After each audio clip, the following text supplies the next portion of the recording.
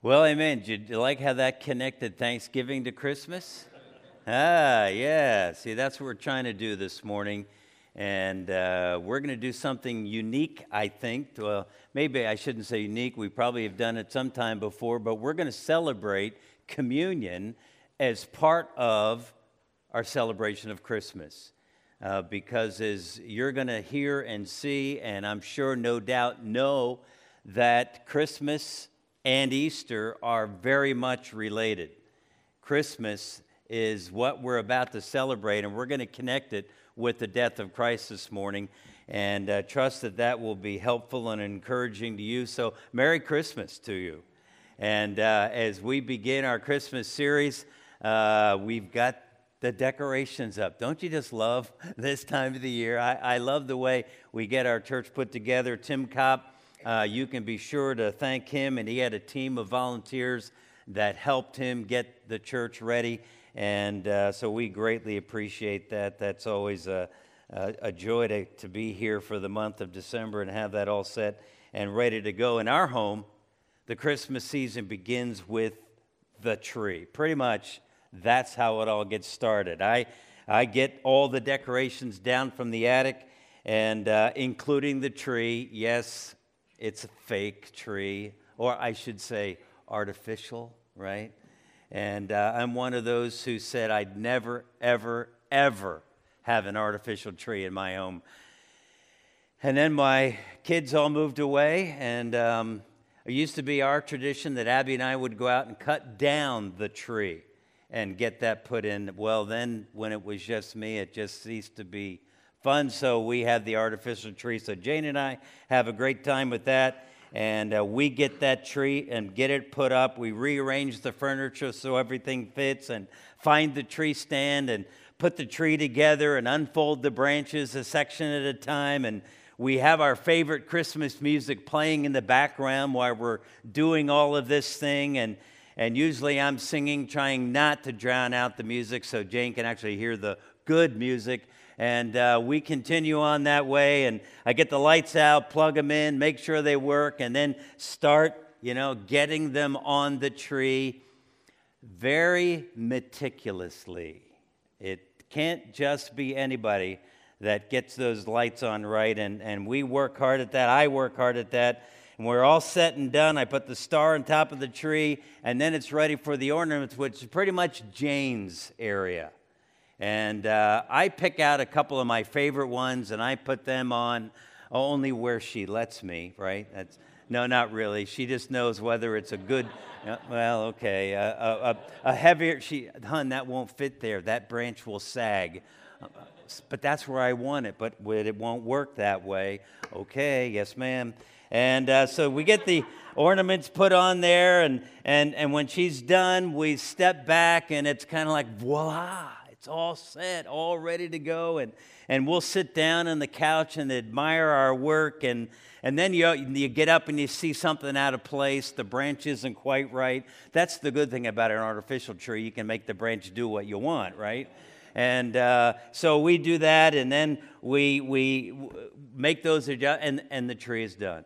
And we're ready to go, and then the rest of the decorations follow, and that's it at our home for the start of our Christmas celebration and season together. Christmas trees come in all shapes and sizes and colors, and I'm sure they're a big part of Christmas in many homes, your homes. And I don't know if you've thought about it before, but the Bible makes reference to a tree that is connected with the whole purpose of Christmas. And we're going to look at that this morning. That tree is pretty plain and bare, harsh looking, cold, very cold, and there's no star or angel on top of that tree. Please open your Bibles with me to Galatians chapter 4. Galatians chapter 4, and we're going to start with that well-known Christmas passage in Galatians 4, verses 4 and 5. And there in Galatians chapter 4, verses 4 and 5. If you don't have a Bible, would like to follow along with us, underneath the chair in front of you. There should be a Bible. In that Bible, page 812, Galatians chapter 4, and I'll read verses 4 and 5 for you. But when the set time had fully come, God sent his Son, born of a woman, born under the law, to redeem those under the law, that we might receive adoption to sonship. Did you see that? There it is, Christmas, the Christmas story. When the set time, the time that God had determined, foreordained, planned ahead of time, when that time came, God sent forth his Son, Jesus Christ, to be born of a woman by the name of Mary under the law, to redeem all of those and us under the law, that we might receive the adoption to sonship, that it would be possible for each of us to become sons of God, children of God. That's the Christmas story. That is the birth of Jesus Christ. Now, Christmas is all about the birth of God's Son, Jesus the Messiah. You know that. The interesting thing about Christmas is we always want to try to be creative and come up with something different. But folks, the Christmas story is the same every year. It doesn't change, right? There's a lot to it. But it is the birth of Jesus Christ that we celebrate, and that will always be what Christmas is about, the birth of God's Son. God so loved the world that he gave his only Son. Jesus Christ was born, and that's what we celebrate. But there's another aspect of the birth of Jesus that we're going to look at this morning, and it's simply this. Jesus was born to die. That's not original with me. I remember years ago there was a Christian musical put together entitled that, Born to Die. But Jesus was born to die.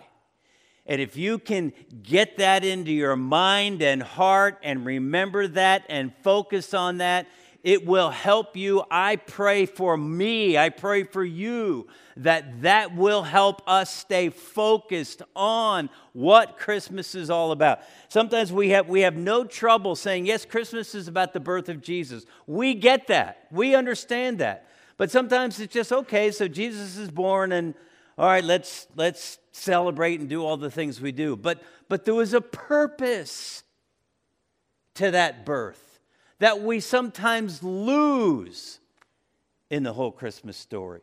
Oh, we know it's about the birth of Jesus and the manger and the shepherds and Luke 2, and we understand that, but I fear sometimes that we miss the purpose of the birth of Jesus Christ. And that is simply that he was born to die.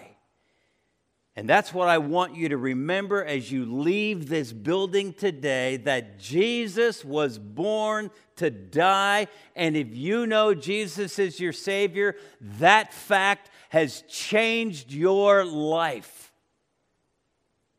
And if you don't know Jesus, the fact that Jesus came to this earth to be born so that he could ultimately die to provide forgiveness of our sins, that truth will change your life as you believe on the Lord Jesus Christ. If we're going to get Christmas right, we've got to begin with that amazing truth.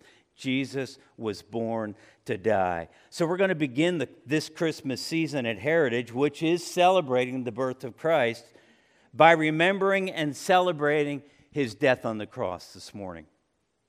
It's important that we keep that in mind. And or as it is sometimes referred to in the Bible, his death on a tree. His death on a tree. So now go back a chapter in your Bibles, or if you're in the Bible that you took from under the chair in front of you, back a page, and to look at the text of Scripture that we had our men read.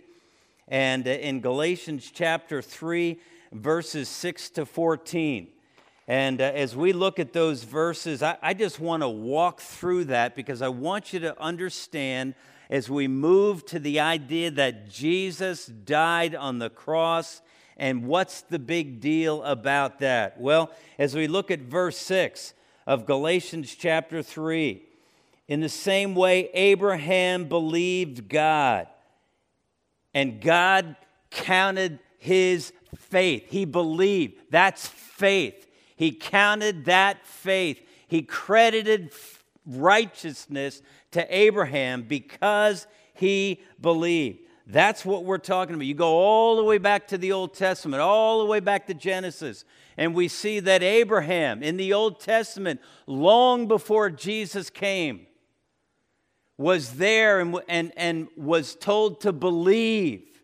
And it was his faith that made him righteous before God. We sometimes think that in the Old Testament that justification, that salvation came because of the law. No, the law was what God gave the nation of Israel temporarily to look forward to the coming of Jesus. The sacrifices only covered sins. They did not take them away. That was looking ahead to when Jesus made his once for all sacrifice on the cross. Our sins would be forgiven, taken away forever, removed as far as the east is from the west. We saw that actually last week in Psalm 103. Mentioned that a little bit. But that's, and Abraham, though in the Old Testament, was determined to be righteous before God by faith. And then as it goes on, what's more, the scriptures look forward to this time when God would make the Gentiles right in his sight. You see, to the Jews, and that's who he's talking to, because there's a problem in the churches of Galatia. And we'll get to that in just a minute, but the Gentiles were not looked well upon by the Jews. They were looked down. They shouldn't have had the gospel, at least so some of them thought, until Jesus went to the cross. And then we get into the book of Acts as the church begins. And we find out that the gospel, the truth of salvation through Jesus Christ, was for all men. Or as God told Abraham, all nations, all people, Jew and Gentile. And so as Paul's talking to the Jewish believers here in the churches of Galatia about how that the Gentiles also would be made righteous by faith in the work of Christ. That was critical for them to understand that. And he used the name of Abraham so that they would get the idea, Father Abraham. We know how that goes. He was the one who was given that promise that through Abraham and his seed, which ultimately would be Isaac, then through that, Jesus Christ, all of the nations, Jews and Gentiles, would be blessed. Jesus Christ would come, and he did. But it would be by faith, not by the works of the law. Now, Galatians chapter 3 and verse 13, in the New American Standard Translation, reads this way: Christ redeemed us from the curse of the law, having become a curse for us. For it is written, cursed is everyone who hangs on a tree. Cursed is everyone who hangs on a tree. And Jess, I think I'm a little behind. If you move ahead a little bit there, you'll see that. But that is that word translated in the NIV, as we read it earlier this morning, said who hangs on a pole. The word can it be translated that wood, or literally a tree, a pole, a cross. Because that's what that tree was. It was the cross of Jesus Christ that he hung on, that he died on. How's that for a Christmas passage? Because then Paul goes on a few verses ahead in chapter 4 when he said, at the right time, the fullness of time, God sent Jesus to be born. So there it is, the connection. Now, that's not a Christmas tree, the cross as we know it today, but a reminder to us that Christmas begins with the cross. The purpose for the birth of Christ. He was born to die. Yes, he was born, that's what we celebrate, but born with a purpose, that he might go to the cross, to die in our place for our sins. Folks, Christmas story is an amazing gospel story. We many times think about Easter and Good Friday, his death, and then the resurrection from the grave, and that was all critical and crucial. But Jesus came to this earth as a man born of a virgin. Why was that important? So there wouldn't be the sin nature. So that he could ultimately die as a sinless, perfect sacrifice in our place for our sins. Huh? That's the gospel. That's the Christmas story. Jesus was born so that he could die and provide salvation and forgiveness of sin for us. Now, here in the book of Galatians, the believers there in the churches in that region were turning back to the Old Testament works of the law. And they were turning away from Jesus Christ as the only means of salvation. The system of sacrifices that God had set up in the Old Testament were only temporary. We're looking ahead to the coming of Jesus, the Messiah, who would then be born and then go to the cross. But once Jesus was born, he lived his life. He went to the cross, died in our place for our sins, was resurrected from the dead, proving he was the Son of God, proving that he would do what he promised to do, provide salvation, deliverance, forgiveness for sin. As we read here in Galatians, redemption. Redeemed, how I love to proclaim it, we sing. That's what Paul is talking about. That's what Jesus came to do. Back in verse 1 or chapter 1 of Galatians, verses 6 and 7, Paul says, I am astonished that you are so quickly deserting the one who called you to live in the grace of Christ and are turning to a different gospel, which is really no gospel at all. He's writing to these believers in the churches in that region, Galatia, who had been saved, and yet they were turning back to the law. And he's saying, which you're saying is a different gospel. You're turning to a different gospel, which he says is no gospel at all. Evidently, some people, verse 7, are throwing you into confusion and are trying to pervert the gospel of Christ. Basically, that's a works salvation that the Galatians were trying to hold on to. They were ignoring the fact that Jesus did it all when he went to the cross. You see, the Old Testament system of the law was all of the works, all of the sacrifices, and the 600 and some odd commands that went along with it that the nation of Israel had to continue to put forth. But Paul talks about in these verses, he talks about the curse of the law. He says in verses 10 to 12, the works of the law would curse them because they would have to obey all of the commands in order for that work system to work. That was an impossibility. Nobody could do that. Nobody is without sin.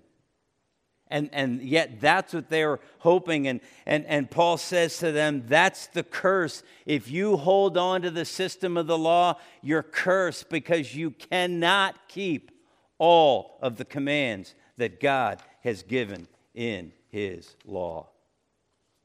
Can't be done. Salvation is through faith. And those who depend on the law are cursed. But we get down to verse 13 and we read, but Christ has rescued us, has redeemed us, has paid our ransom. He bought us out of the slave market. The Roman culture, as they captured their enemies when they would conquer, they would make them slaves. And there was a slave market where slave owners would go and buy, redeem, pay that ransom to bring that slave and make them work for them. Jesus came to buy us out of the slave market of sin, to redeem us, to pay the ransom that we owed God for our sin. He paid it for us so that we could be forgiven. He bought and paid for us. He redeemed us and then set us free. See, when owners would go to the slave market, they'd buy slaves, they'd redeem them for their own use, for their own benefit, for their own advantage, to work for them. Jesus redeemed us. He paid the ransom and set us free. Wow. That's what the Christmas story is about.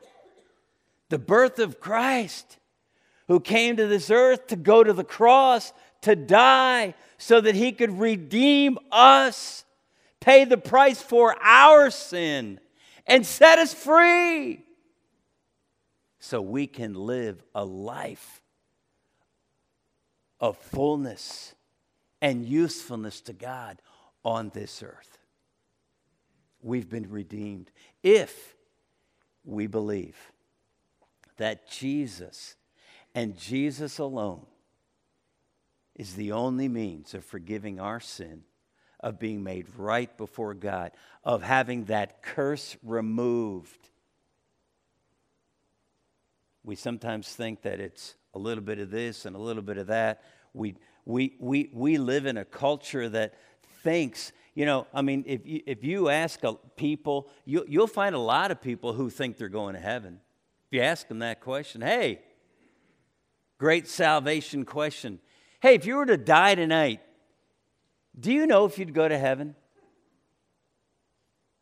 You'll find a lot of people that say yes, and tell me why. Many of them, most of them, won't say, because Jesus died in my place for my sin. He redeemed me. He paid the ransom for my sin. He paid my debt and he set me free. That's why I'm going to heaven when I die. You won't hear that often.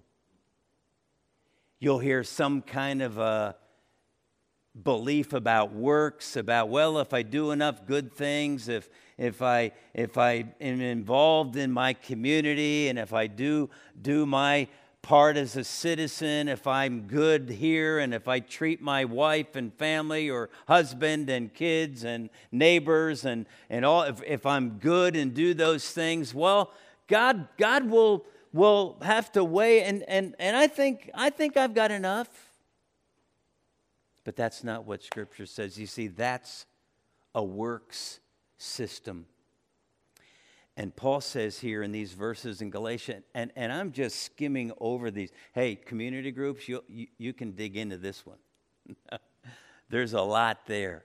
It's not that difficult just as we go through this. But what you'll find out is the curse that comes with believing in works is that if you think works is what saves you, you've got to do it all. That's what the Old Testament, if you think it's the law that will save you, you must keep every single command. Every single command. Because if you break one, you're dead. It's over. That's the curse. But you see, Jesus became a curse for us.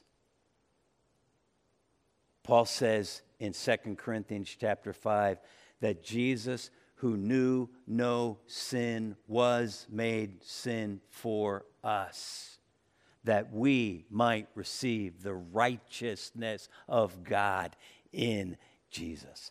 That's what Paul said about Abraham. Abraham was declared righteous. Why? By faith.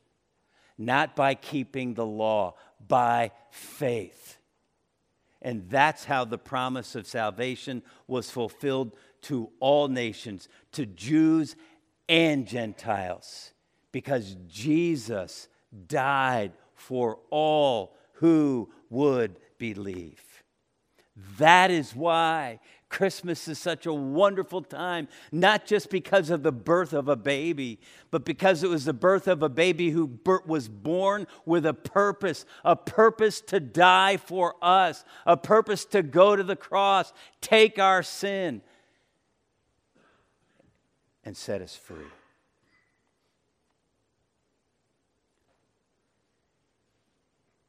You may be saying this morning, Glenn, we know this. Okay, so it's the Christmas story. I recognize that it is really easy to take for granted the gospel. Do you ever feel like you get tired of hearing the gospel? I hope not. I think I said it. I love to sit and hear people tell their story of how they came to know and believe in Jesus Christ. It's just a thrill.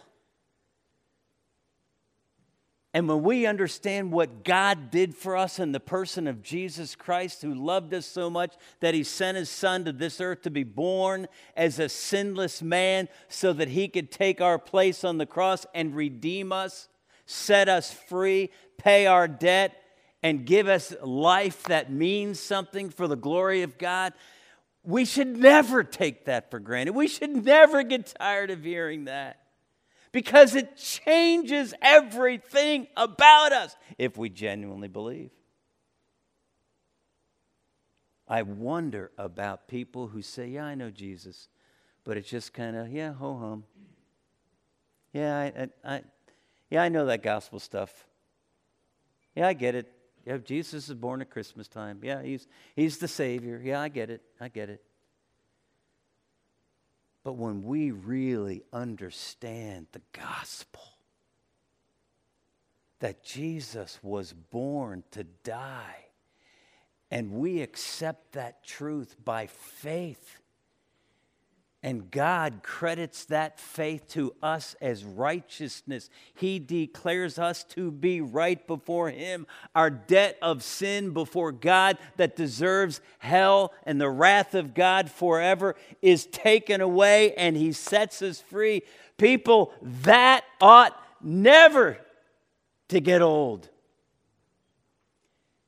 And we ought to live every day of our lives just fired up. I know we're tired some days and we're grumpy some days, and we have to fix a flat tire some days, and some days like this morning I walk out of my garage and I almost slipped on the ice, and I'm like, oh no, did we make the right decision? I didn't go down. If I'd have gone down, I would have thought, oh, come on. We have those days, but for the most part, when we know that Jesus Christ has saved us and forgiven us and set us free, it ought to show in everything we do, every day we live. And people around us ought to be saying, you know, I've known you for a while, and over time, something's different about you.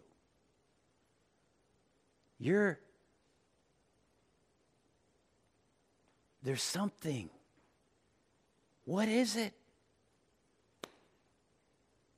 I'm glad you asked. Let me tell you. And that's really what we're making Heritage Christmas all about. Which, by the way, folks, next Sunday morning, we're going to be doing a significant part, right, Paul, of that program that we do on Saturday night, right here Sunday morning. So if for some reason people that you've invited, or you weren't able to invite people, so aren't coming Saturday night, but be here, bring them Sunday morning, but you're going to hear a whole big chunk of what goes on Saturday night. I probably shouldn't call it a big chunk, should I, Paul? Yeah, a lot of the songs. How's that? It sounds a little bit better. But that's what we're going to do here. But that's an opportunity for you to say, here is what I believe and makes me different. I'm not better than you. I'm just different, and here's why. Because Jesus was born to die. Say, so what do we do with that now? Well, here's what we do. When you celebrate the birth of Jesus this year, when you're involved in all of what you do at Christmas, and I get the family and the friends and all of that thing, but I would encourage you and challenge you to remember the death of Jesus on the cross. And maybe when you read the Christmas story, whether you do that at home with your family on Christmas Eve or Christmas morning in front of the tree before you do the presents or whatever, maybe you also read the story of the death and the burial and the resurrection of Jesus, because that wouldn't be possible if Jesus hadn't been born on this earth. That gives us a reason to celebrate what he's done for us. Celebrate the birth of Jesus by remembering the death of Jesus on the cross, the tree. Jesus was born to die. And by the way, this text is not a proof that Christmas trees came from the Bible, okay? Please don't think that. But as we have reference to the cross, the tree, and the connection of the tree, the cross, to the birth of Jesus Christ, remember that Jesus was born to die. Father, I thank you for Christmas, for this time of the year when we remember the birth of our Savior, the Messiah, Jesus Christ, who came to this earth, who was born of a woman, born as a sinless sacrifice, so he could go to the cross and take our place, redeem us and set us free.